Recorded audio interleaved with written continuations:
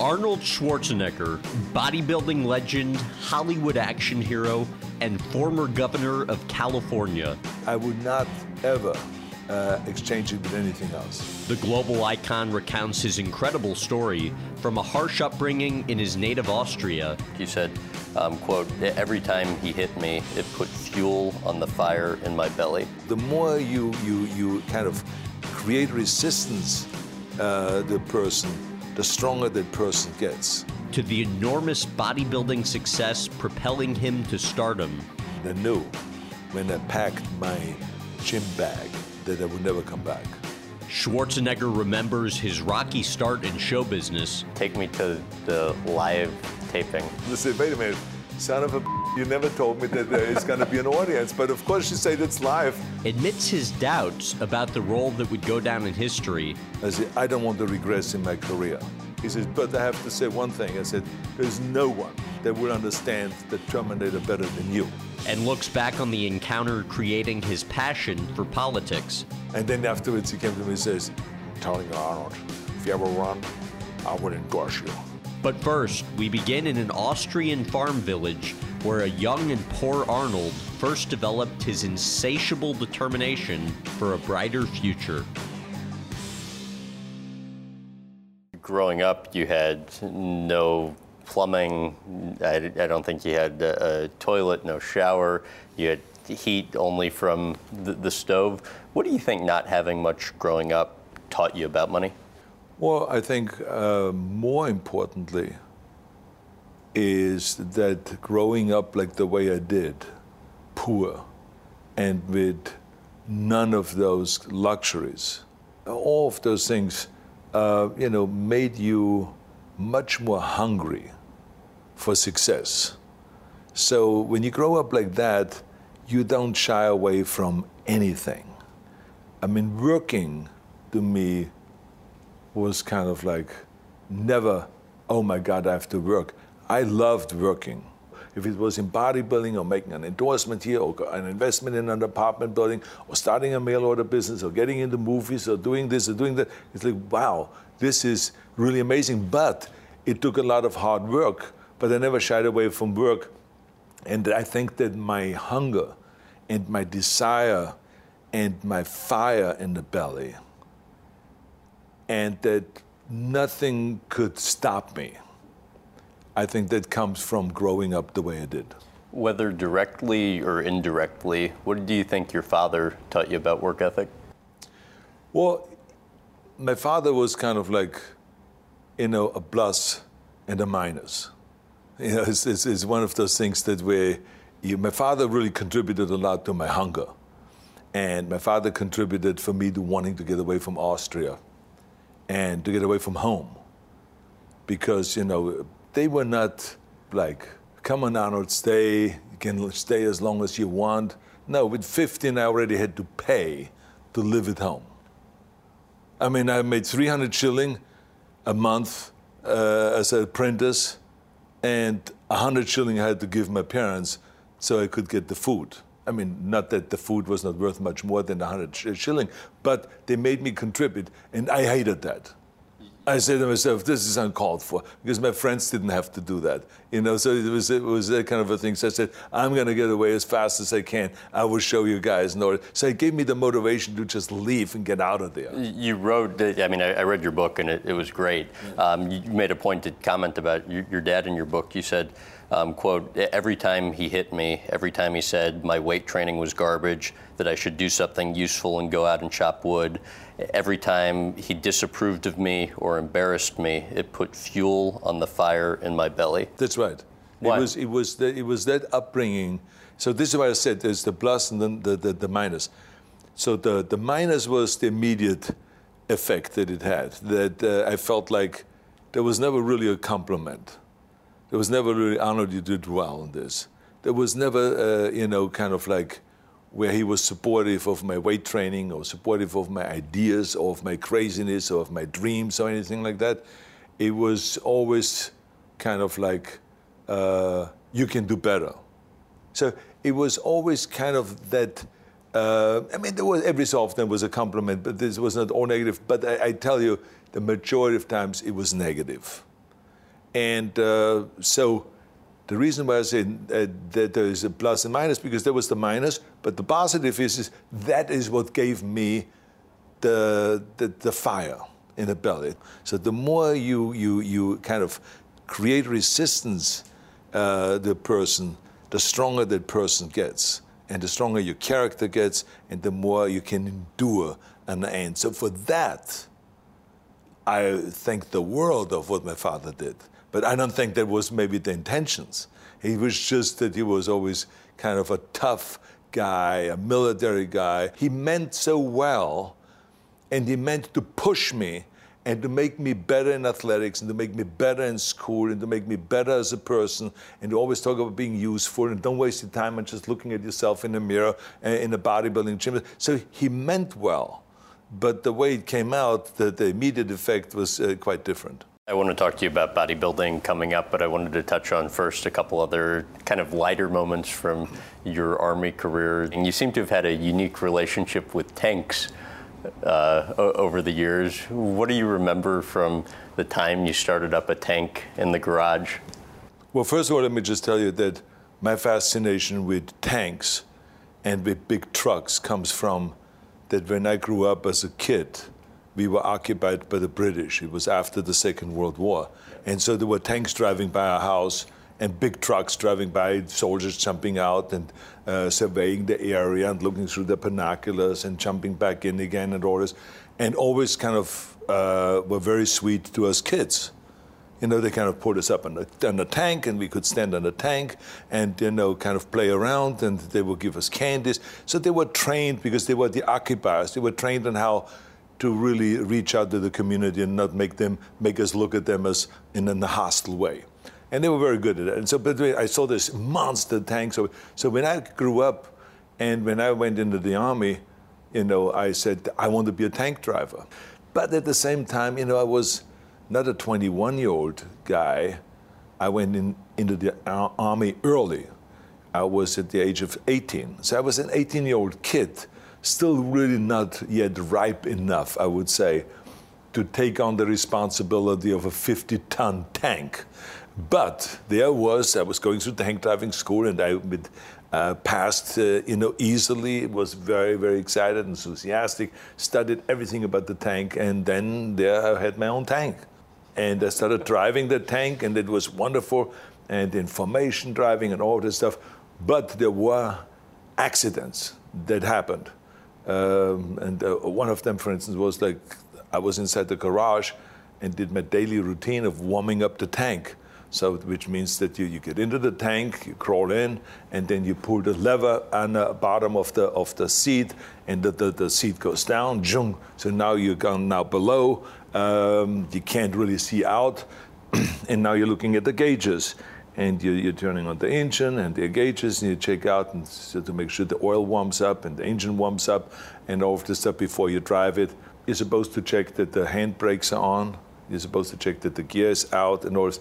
But that's, of course, stuff that I was too busy thinking about. And so I just ran this engine, and somehow I got into the reverse gear and then started, the car started, the tank started, shaking, and I said to myself, this is kind of odd. I'm sitting out on this, and this is shaking, and then all of a sudden, and I'm trying to switch things around, and then all of a sudden I felt dust coming down from the top, and then all of a sudden I felt water, then I smelled gas, and so I literally ran with my tank through the building, through the wall, and broke the gas pipes and the water pipes and everything that was there, and bricks were falling down and everything like that.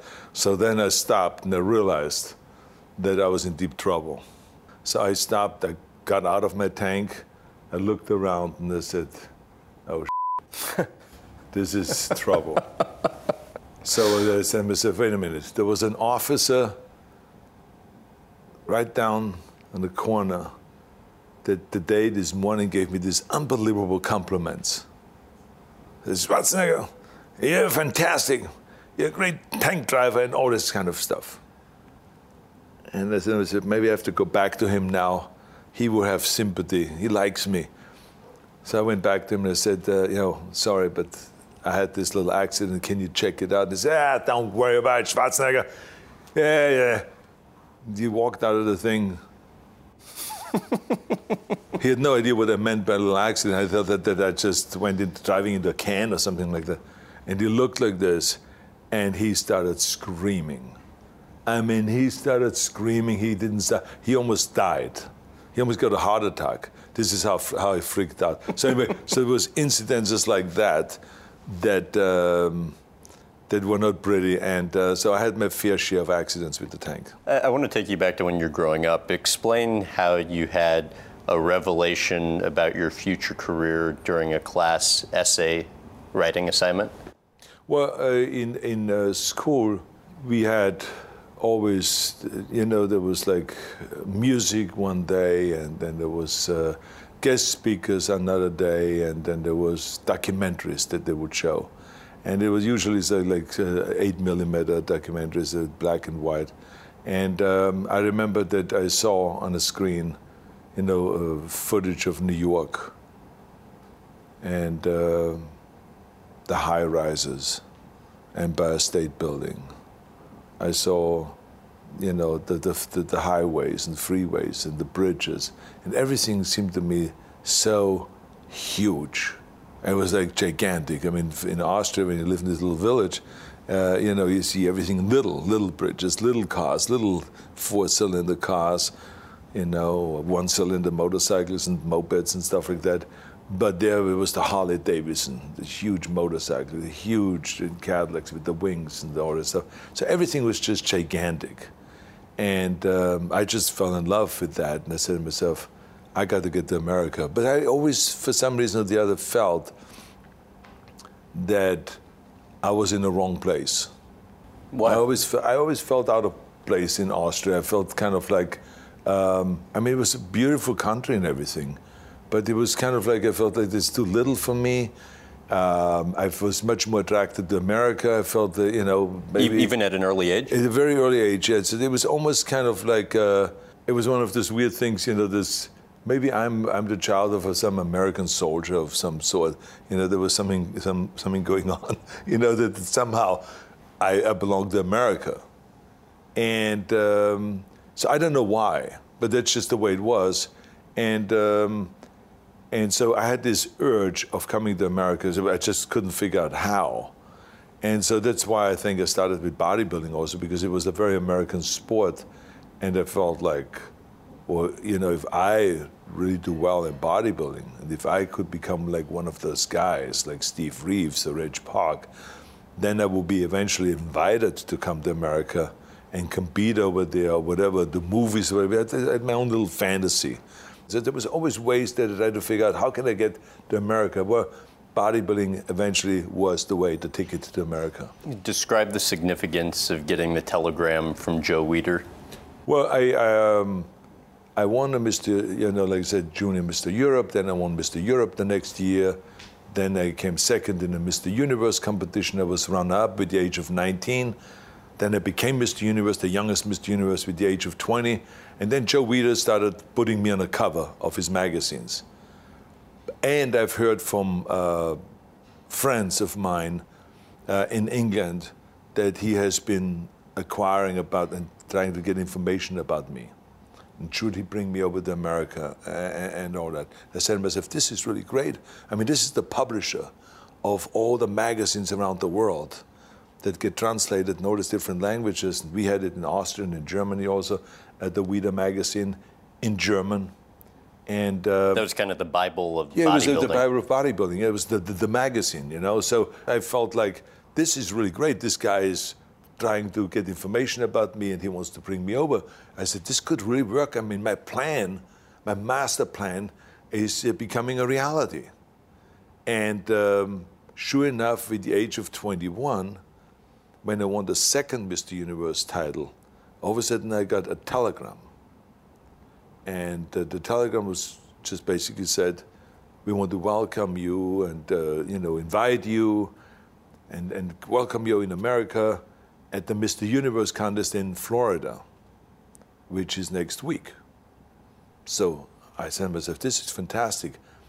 So I got, everyone to help so I can get the visa as quickly as possible, and then come to America and compete in America at the Mr. Universe competition. And I knew when I packed my gym bag in Munich, where I was living at the time, that I would never come back. This apartment would never see me again. You knew it? So I knew it, yeah. So I packed my gym bag, just had very little in there, just, few little things that you need for a few days of traveling to England. And I just had that bag, continued on to the United States, never went back, and stayed there, and never came back to Europe, only on visits and working on movies and stuff like that, but not really moving back. When you were in your early 20s, why did you always feel your future was in business, and how much easier did you find it to start a business in the States? Well, there's some people are born with a certain talent, and I don't know why I had a feel for business, to make money, and I was never shy of working. I always loved working, and I always kind of was good in figuring out on how to make money. And even when I was a little kid, at the age of 13, I was working at various different places and making my money, so I could buy my gym outfits, I could buy my training shoes, I could buy myself a bicycle, and all of those things. I never had to ask my parents. First of all, my parents would have never bought it for me because they didn't have the money. And so I bought it myself. I went to work and I figured out how to make the money and how to make them pay me a lot of times as a grown-up, even though I was like a 13 or 14-year-old kid, but they loved the idea so much. Like at some factory, I would work in a glass factory where I just sweep up glass and get rid of it.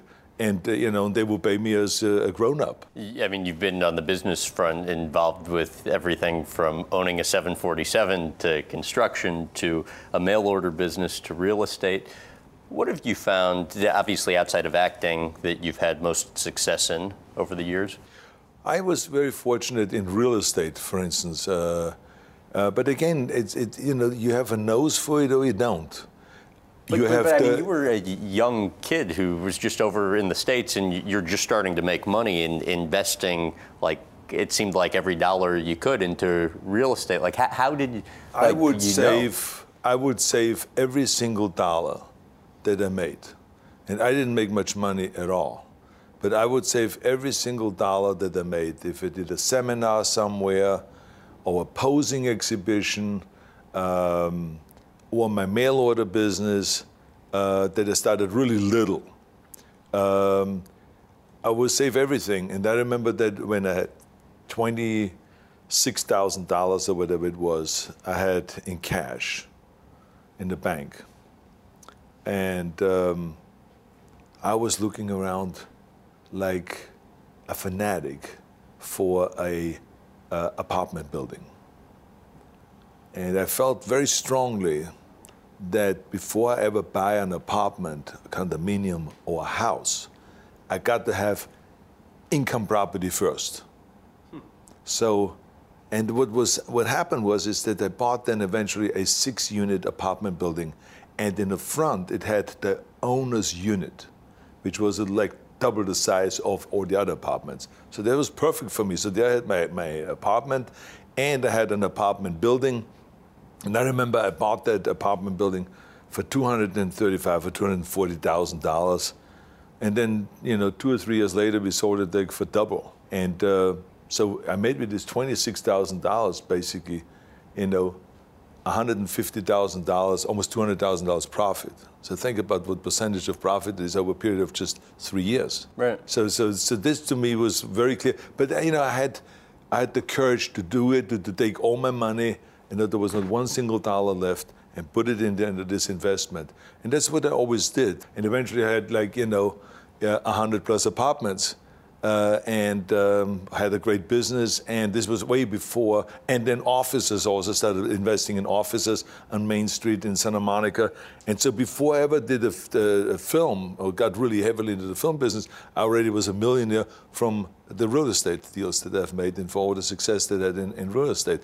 You're now having a lot of success in bodybuilding and also starting to get an increasing amount of national attention. You're getting booked on national talk shows. What do you recall from the call you got after you made an appearance on Merv Griffin?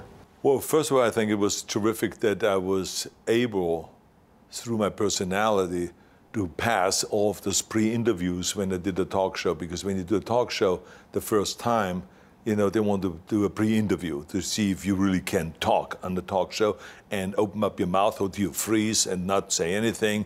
So I passed through those kind of pre-interviews very easily. And so when I did the first Merv Griffin show, which was Shaki Greene, that was the interviewer, he was the guest host. And he is a great comedian and very funny guy. And I think because he's a funny guy, he kind of turned me on when I was out there on that show to make me also funny and full of life and all that. And he complimented me during the show and all that. And it was really terrific. So that I was funny on that show. And so the next day, I got a phone call from Lucille Ball. And she said that I'm doing Happy Anniversary and Goodbye with Art Carney and with so-and-so. And she mentioned all the names, Academy Award-winning guys and very famous women in that TV show. And she said, I want you to be doing a guest spot. I want you to play the masseur, the Italian masseur. I think it would be fantastic with your body. And you are so funny. Arnold, you were so funny at that Merv Griffin show. We were laughing. I was sitting there with my husband, and we were laughing. And we want you to come in and to read for this part. And she's as big of a star as there was She at the was time. She was the, 800-pound gorilla. There's no two ways about it. I mean, she was like the monster of the entertainment industry, also as a woman in those days. That was very unique to have someone be that powerful. And you rehearsed with her for a week. You obviously get the job. Take me to the live taping. Well, my English was not yet that good. So I remember that she kept saying the whole week when we rehearsed, she says, now you have to project more, I didn't really understand what project more means. But every day when we rehearsed, she kept saying project, and, I want it to be louder and blah, blah, blah, and all this. And this is great, you're doing really well on it and all that stuff. He says, and then she said, because on Friday or Monday when we're shooting live. And then I said, okay, great. I had no idea what she meant by live. And so I remember I went in there that day, and we did again a little rehearsal before, and she says, now we're going to go and go through the whole thing again. Your part will come up in an hour and 17 minutes and blah, blah, blah. I said, okay. So then they took me out, and they said, when you see the green light there, that's when you go and ring the doorbell. And that's when you go in. Just like we always did.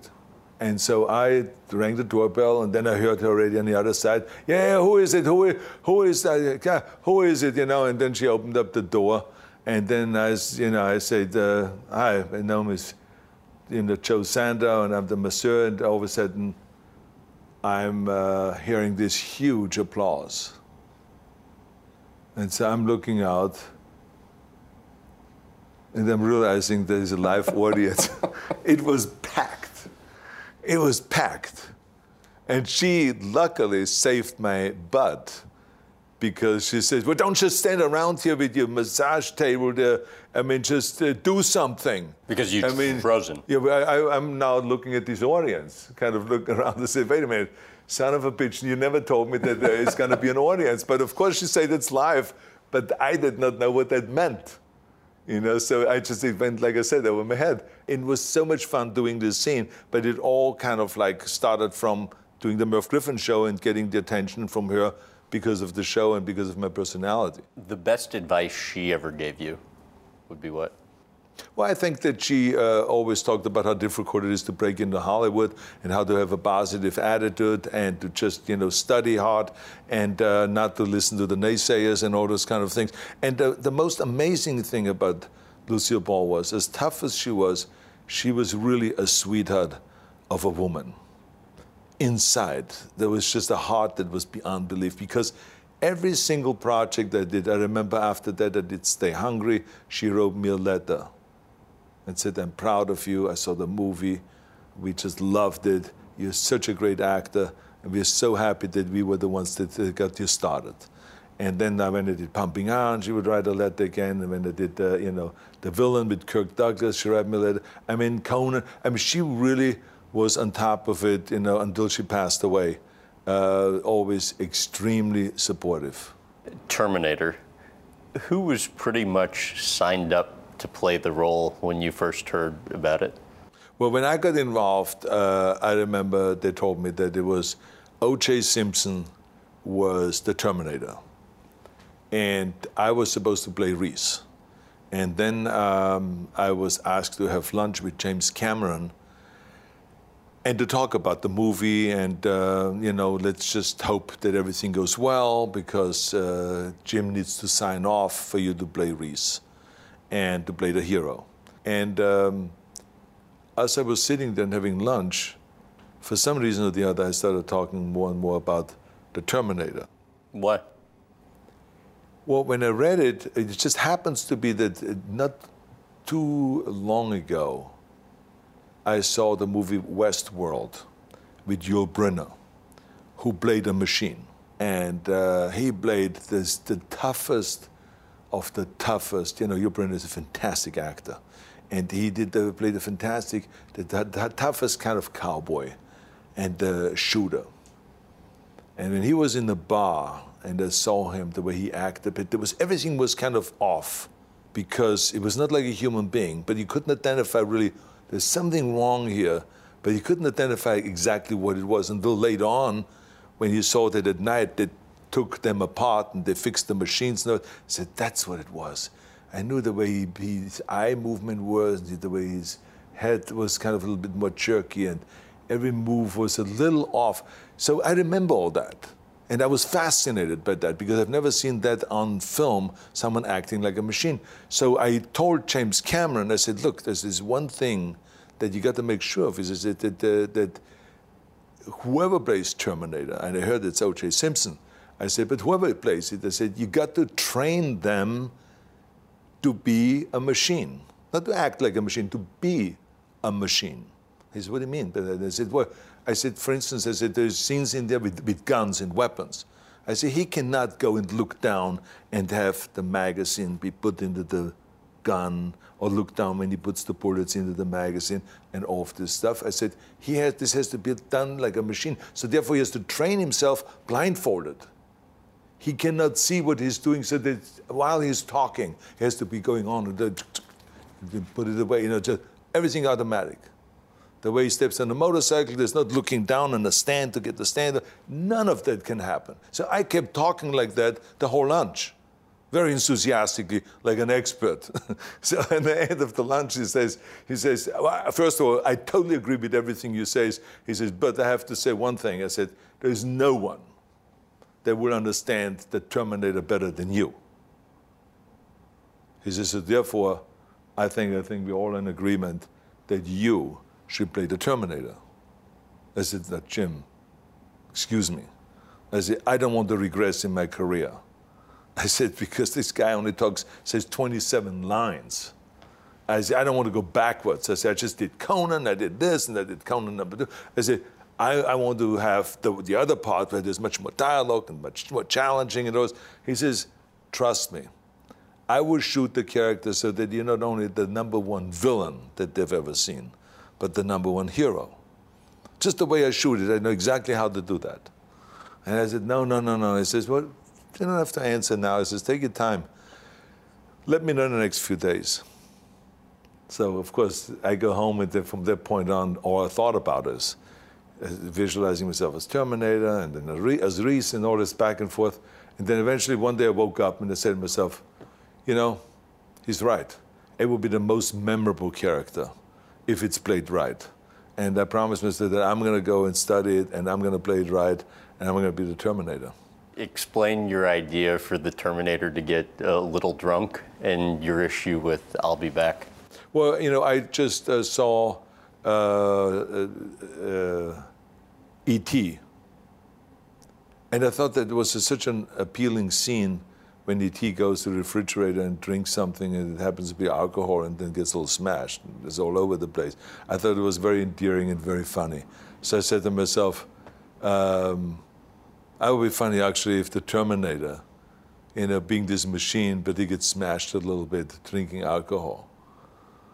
But of course I didn't think as deeply as Jim Cameron did when he wrote the script. Because when you write a script, you really got to understand the character 100%. Otherwise, you screw up.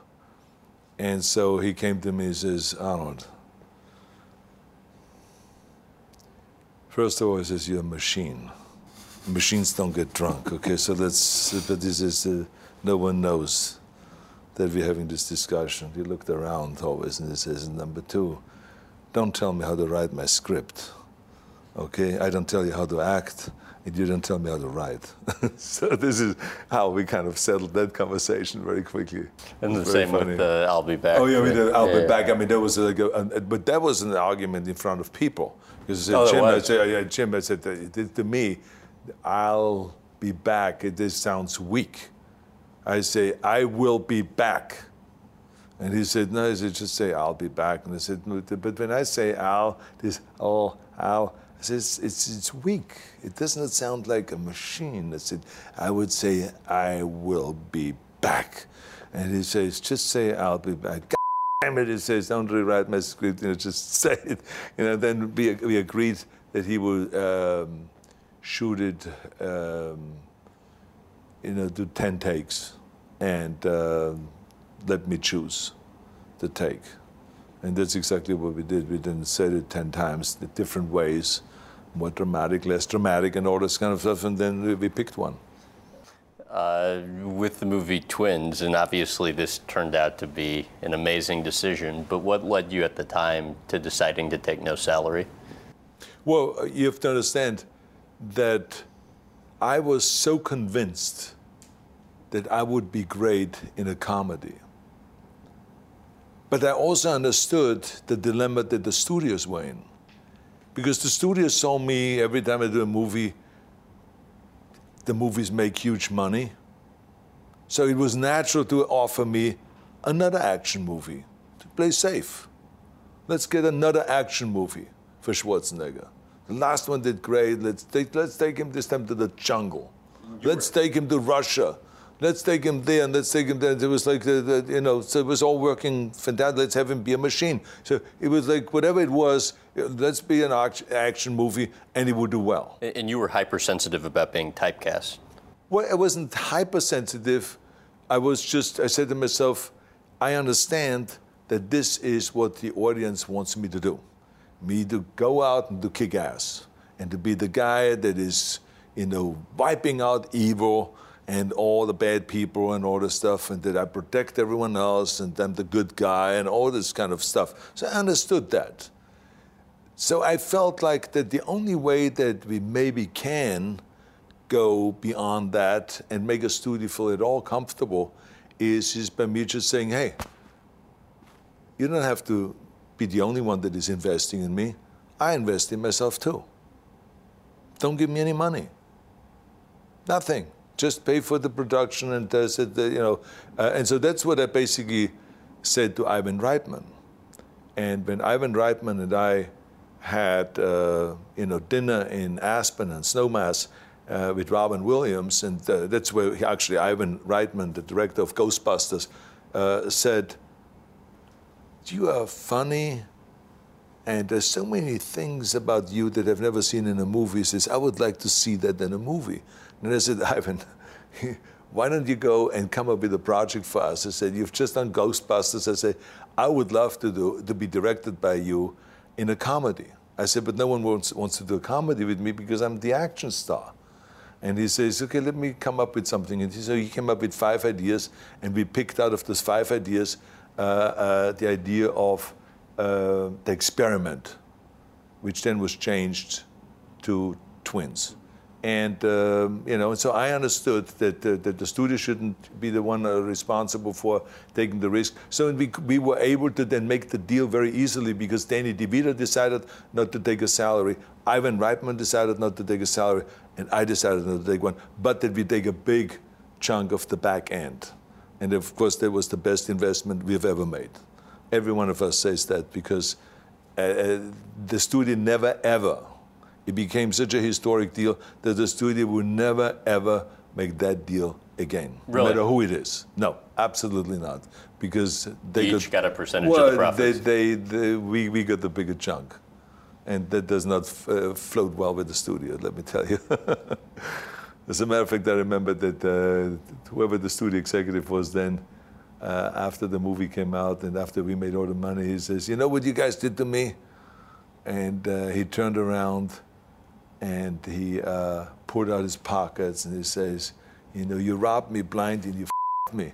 You know, and he bent over like that. And so that's exactly. And so you know, it was, like I said, a historic deal, but for $16.5 million, that's what the budget was of the movie, because we do no salary. Otherwise, it would have been $50 million, you know, because Ivan was getting a huge salary, Danny was, and I was getting a huge salary at that point. So we just, you know, didn't take any, and because there was a very low budget for this kind of a movie, and it made, I think, worldwide $270 million. So I mean, it was a huge, huge winner. What happened after filming True Lies that made you realize you needed a heart operation? First of all, when you talk about the heart operation, my mother had a heart problem. And so I took her to UCLA one day, it was in the late 70s, where they told her that she has a valve problem. As a matter of fact, 2 of her valves didn't really work well, and that she may down the line need a valve replacement. And they also told her, they asked her, said, "Did your mother or someone in your family have that?" And she said, which was the first time I kind of heard that, was, "Yeah, my mother had a valve problem, and she died with the age of 67. And so they said, "Well, you know, it's obviously something that is being passed down." I said, "Arnold, you better get your heart checked regularly, because this could also happen to you." And so from that point on, every year I had my heart checked when I had my physical. And so when I was finished with True Lies, I remember the doctor, that physical, said, "You know, the time is coming up where I see your heart, the performance going down, that you need soon a valve replacement." So I said to him, I said, "Well, you know, why don't I just let's do it in 2 years from now." And he says, "That's fine." So right after the Batman and Robin movie, I went into the hospital and got the valve replacement, got both valves replaced, the aortic valve and the pulmonary valve. What was the risk involved with that? And what did the doctor come into your room and say at 3 a.m. the morning after surgery? Well, because I got the RAS procedure, which is where they take one of your own valves and put it in the aortic position. So the pulmonary valve is really normally not strong enough to take over the aortic position and to that pressure, blood pressure. So it was clear that at that point there's a 60% chance that it works and the 40% chance that it won't work. So what happened was that the pressure was too enormous and my body was too big and too strong. And it also didn't help that right after I woke up from the surgery, I went on the life cycle and started riding the life cycle with all the machines, you know, still connected to me. So that didn't help either. But I mean, but the bottom line was that it failed, and that I started coughing, and I started kind of, you know, choking and not getting any air, and there was fluid going in the lungs and all this. And at 3 a.m, the doctor came to me and said, "You know, the surgery failed, that in 2 hours from now, we have to do it again."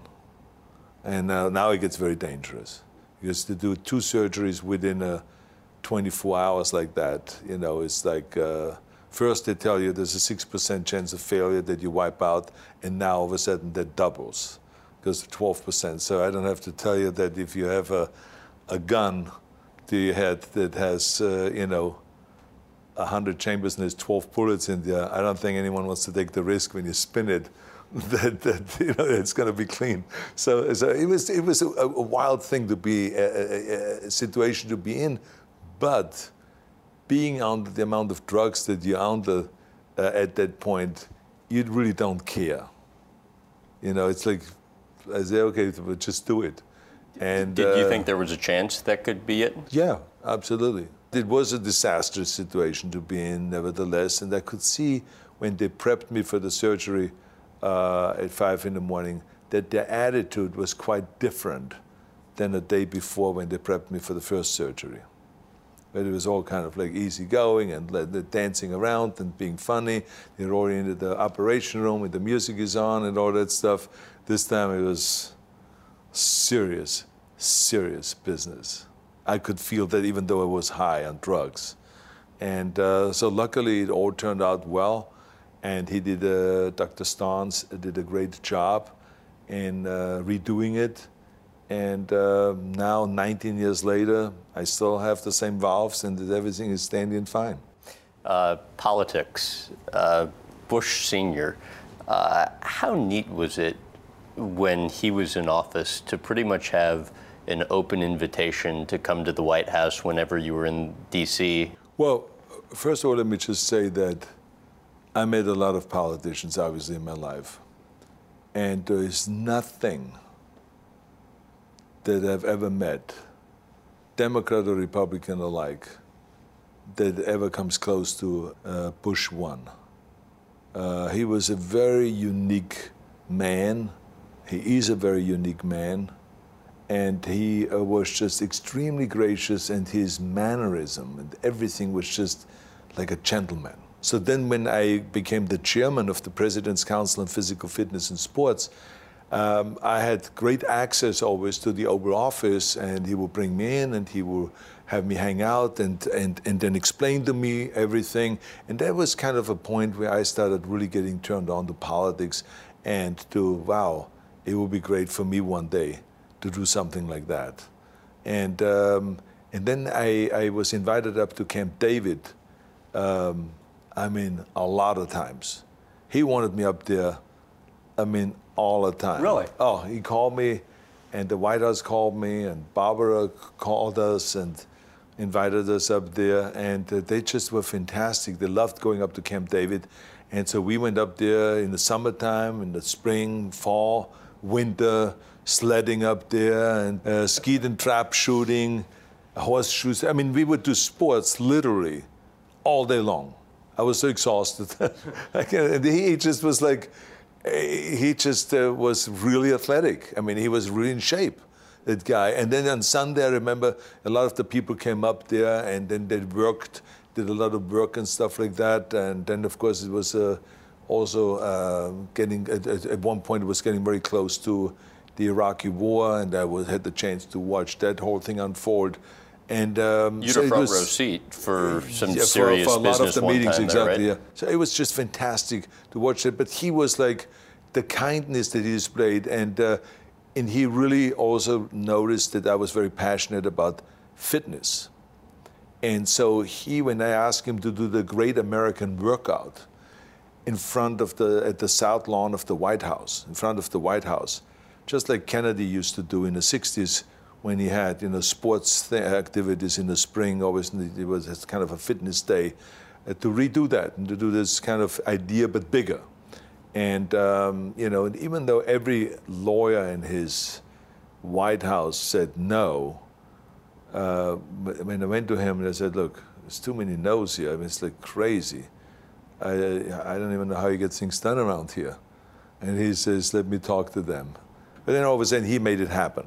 And so every year we had the Great American Workout, usually on the 1st of May.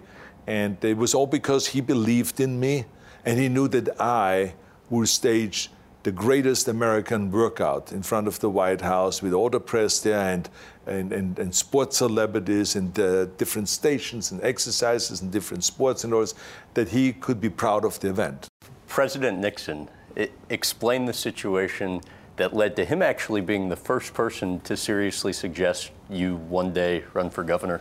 Yeah, I can't remember exactly the year it was, but I mean, I was invited down to come to the Nixon Library, and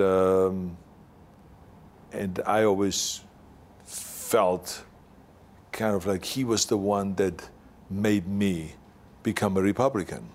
Because when he was campaigning in 1968, just when I came to America, there was a month of campaign still left to November, because it was in October when I came over to America.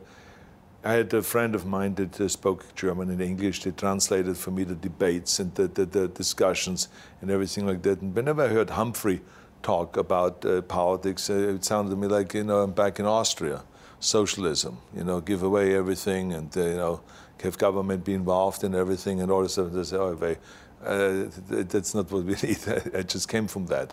And when Nixon talked, it was refreshing, talking about, the world is our, business place, and we should trade around the world, and we should sell our goods around the world, and we should have, the world sell their stuff to us, and open up the borders, and talking about get the military strong and law enforcement strong, law enforcement, and I love that, and get government off your back.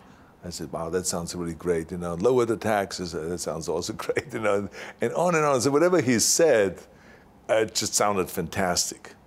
And I said to myself, I said to myself, what party is he from?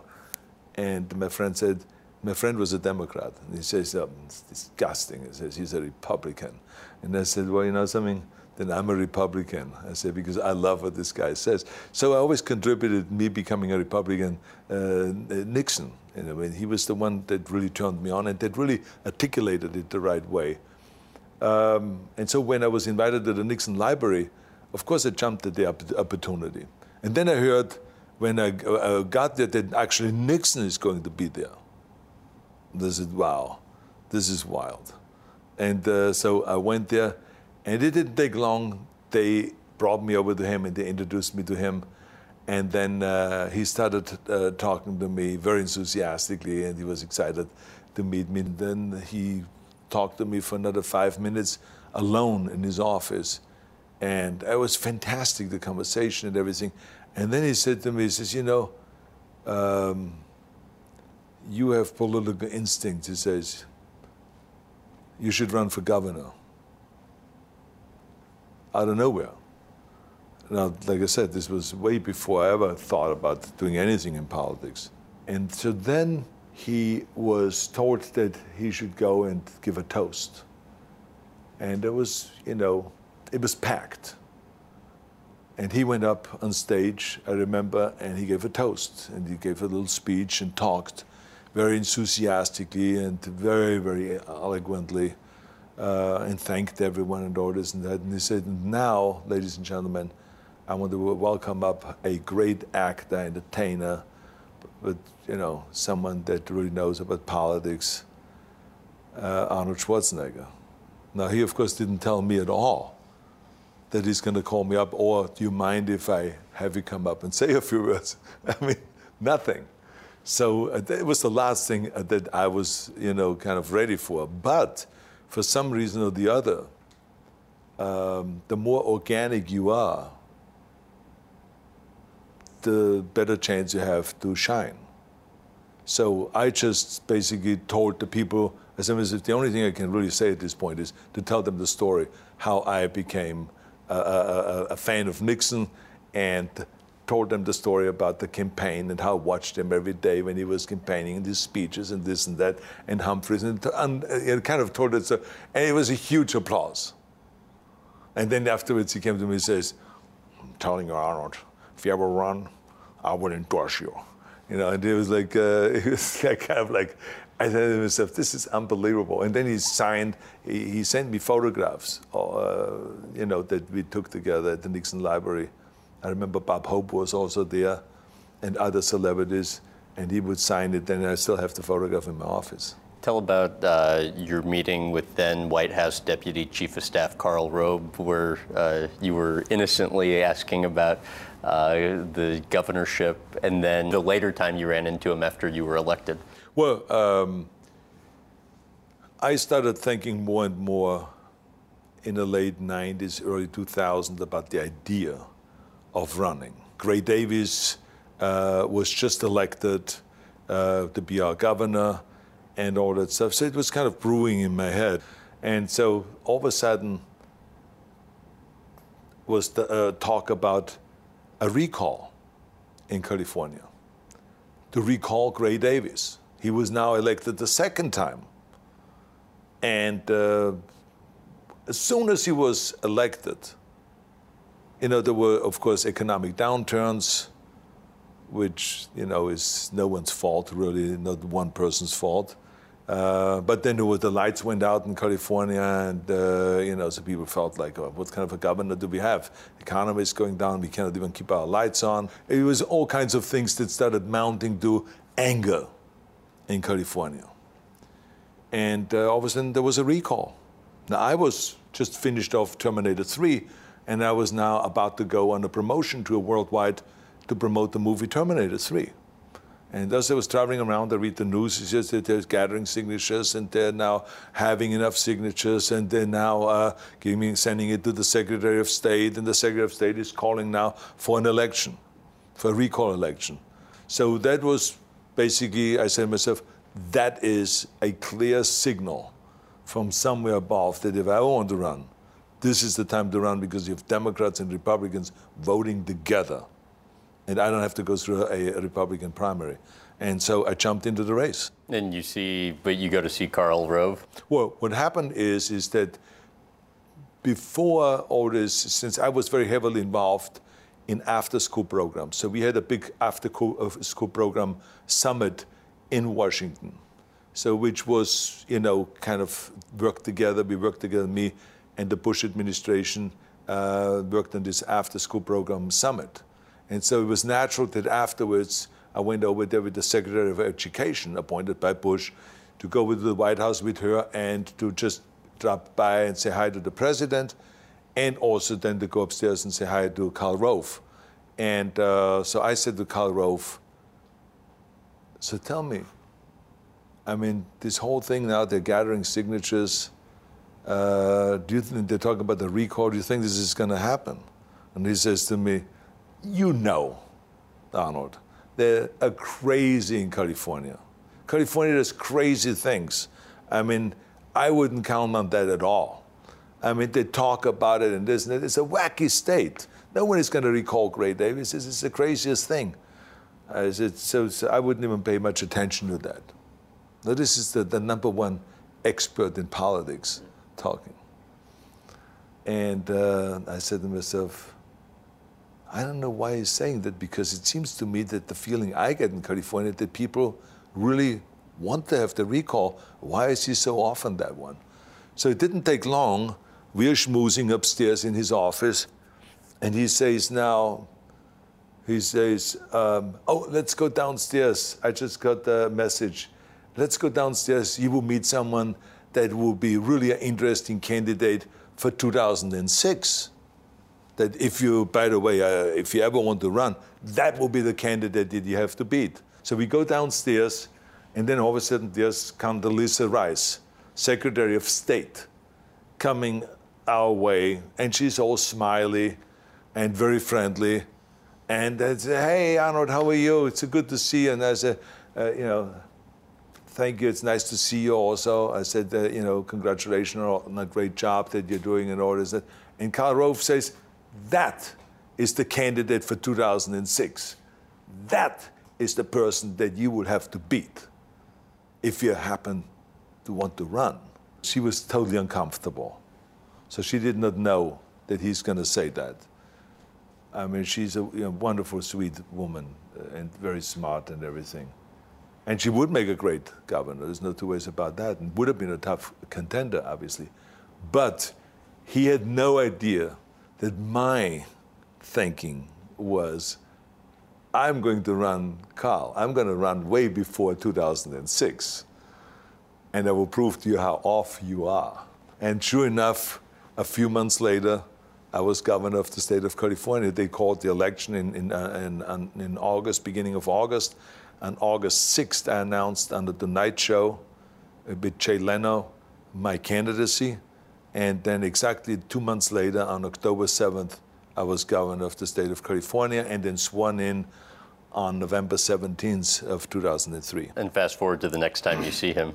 President Bush came out to California to visit and maybe to do some fundraising, whatever. But I remember they asked me to meet up with President Bush in the Inland Empire, and he was staying there at a hotel, and they asked me to go up there to this hotel. And so I then met Bush, who I knew very well, because like I said, from Camp David, and we hung out together a lot of times. But he then said to Karl Rove, he says, Karl, why don't you leave us alone? And so Karl Rove walked out, okay, bye, kind of sheepishly. And he left. And then I talked to Bush for a while, and then Bush said to me, basically, hey, don't hold any grudges against Karl Rove, because he didn't, believe that this would happen. I say, are you kidding me? I say, I love the guy. I think he has done the most unbelievable job for you. I said, and that he didn't believe in it. I said, a lot of other people didn't believe that there would be a recall. And a lot of other people didn't believe that I would be running for governor, or that I would be governor eventually, and all that stuff. I said, I have nothing against Karl. You can bring him back. So anyway, he came back, and then we all were laughing and having a good time. And like I said, we had a wonderful working relationship after that when I was governor, and Karl was very supportive, and the president was very supportive and all that. Explain how the narrative within your family changed from the first time you brought up the possibility of running with your wife when you both were in the jacuzzi to then day of Jay Leno. Well, it was, I did not know, after all of the years of knowing Maria, that how much she, in a way, despised politics. So all of this started unfolding kind of when I told her in a jacuzzi. I said to her, what do you think about the idea of me running for governor? Very casual question. And she said, he would look at me like the bottom just fell out. And she says, you're not thinking about that, huh? Are you? And I said, yeah, I was thinking about it. I said, look, this is such chaos in California. I said, the politicians are such idiots. I said, look what they do with this state. This is the #1 state, the #1 place in the world. They're destroying it. I say, I feel that I can do a better job than they do. I don't have the experience or anything like this, I said, but I can do a better job than they do. I say, I feel inside me that I have to go and do that. And she just freaked out. And so then I said, well, look, I don't want to cause a scene or anything like this. If it's so upsetting, I just forget about the whole idea. And so then there was always the idea that Dick Riordan is going to run, and he's going to go and represent the Republican Party. But the bottom line was that Maria then changed her mind, and she thought she shouldn't be in my way. And I remember that morning before I went to the night show, she left a message and says, if you want to run, it's okay. I understand. Here's what you should say if you want to run. And here's what you should say if you don't want to run. And had you really not made up your mind? No. What happened was we had meetings with Dick Riordan about it, and he then all of a sudden, what really tipped it, the whole thing was that Dick Riordan said, I don't have the fire in the belly. I think you should run. So that's when I kind of came back with my thought, and that's when I said to Maria, I said, look, he's not going to run. And so anyway, so the whole thing, I went into the night show, and there I announced exactly what was really in me, which was that I have to run, that I have to jump in no matter what happens. And so when I came home that night after the night show, I didn't see my wife the whole day. She was out filming and doing her, because she was having her own show on NBC and doing an interview with somebody. And so I didn't really talk to her the whole day. So she had no idea which way I'm going to go. And so anyway, under the night show I announced, and so of course her friends that worked at the NBC over there called her immediately. A second later she knew, and by the time I came home, she was like freaking out. So I said to myself, this is beyond me, beyond my comprehension, because I now, for the first time, really did not understand life. I said, how could someone grow up in a family, in a political family, and not like the idea of their husband running for governor? But I was only thinking about the one dimension. But the other dimension that I did not think about was that she, as a child, was dragged along to all those political campaigns if she wanted it or not. So she hated it. And she hated that she never really had the ultimate privacy, that everything was always reported. How much money they spent, what they did on the weekend, and this and that. And she was dragged with all the other kids in front of the press.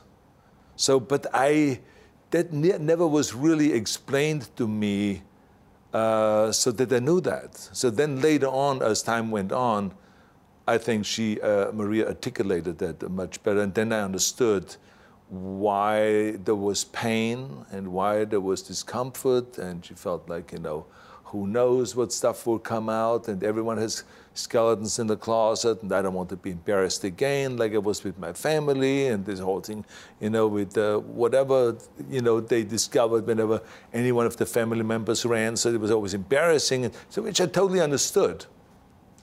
But at that point, I felt like quite the opposite, because I said to myself, whatever they find, I take that risk, and I'm going to dive in. It was all or nothing. At this point, I felt like it's all or nothing. And I felt so convinced that I need to be and have to be the governor, and this is exactly the way it all played out. You wrote in your book, being governor was more complex and challenging than you imagined. In what ways? Well, because the only time you find out how complex the job is when you sit there. And there's no training class for being governor. Even when you're a state senator, even when you're lieutenant governor, you really never know until you sit there and until you really get hit by challenges that are unexpected. Because remember that we were hit by a second recession within a much shorter period of time than it normally happens. Normally it's like 10 years or so. Within 6 years, we balanced our budget in 2006, and in 2007 we saw the revenues going down. By 2008 we were $20 billion short of revenues. So to then figure out what to do, and as a state you cannot have a deficit. You have to somehow balance the budget. So all of a sudden you have $20 billion short this year, $20 billion the next year, $20 billion the next. So you're getting into a disastrous situation. So there were tremendous challenges that I faced. Also, when you get phone calls at 9 in the evening that we have 500 fires all over the state. And then you get another phone call at 3 in the morning that now there's 1,500 fires. And then when you get up in the morning, you get another phone call that says now we have 2,013 fires in California all at one time. And you know that your resources are not available to have 2,013 fires. So that's when you really have to, you discover kind of like, this is complicated.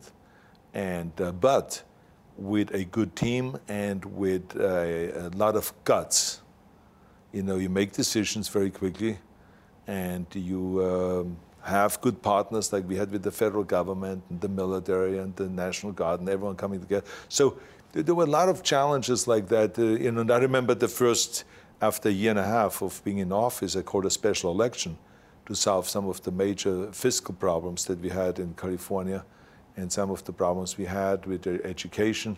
And I lost, I remember, all 4 of the initiatives that I put on the ballot. So that was kind of also a huge beating, because labor raised $167 million and we raised only 87. So there's wild stuff like that that went down. But then a year later I came back and I won the governorship again. So it was like, it's kind of like, some days it's fantastic and everything goes well and you balance the budget and you have made a deal with Democrats and Republicans to build the infrastructure and to pass great environmental laws, and we passed the most unbelievable environmental laws. We became kind of the example for the rest of the world, and all this. So there's wonderful things, and then there's also tough times, and so I experienced both, but I would not ever exchange it with anything else. It was the most challenging but the most rewarding and pleasurable thing to do. It was, I have to tell you that I'm so fortunate that in my life I was able, out of all of the things, to be a bodybuilding champion and a movie star and all this kind of stuff, but that I was able to serve, almost 40 million people in California. That was like unbelievable. We're here in Hong Kong. We're the first ever Arnold Classic Asia. The Arnold Classics are now on every continent except Antarctica. The Columbus one being the most notable. I think you fill something like 100 hotel rooms in Columbus. It brings 100 hotels. It brings something like 50 million annually in revenue to the local economy. What's most impressed you about the growth of the Arnold Classics over the years? Well, you have a vision and promoting bodybuilding, and then your vision grows. I always wanted to promote the sport of bodybuilding and to make it kind of streamlined and to have everyone do it. But then out of that, the vision got bigger. The same as if I should not just promote bodybuilding, I should promote fitness, I should promote health. And so I got on this fitness crusade, and systematically I started writing books on fitness and doing seminars and lectures. And then I thought, that it would be really cool to do a sports and fitness festival where we bring all the sports together and really inspire, people to get involved in health and in fitness and all this and in eating well. And so we did that, and we did it for years in Columbus, and it was so successful that then we went to the next continent, to Europe, and then to South America, and then to Australia, and then to Africa, and now finally to Asia. And as I said, that Asia is a very important continent because there's just so many people here. And so this has been a really great fitness crusade, but the work has to continue on because those fitness festivals have to get bigger and bigger. And, as I always say, too big is not big enough. Thank you very much. Absolutely.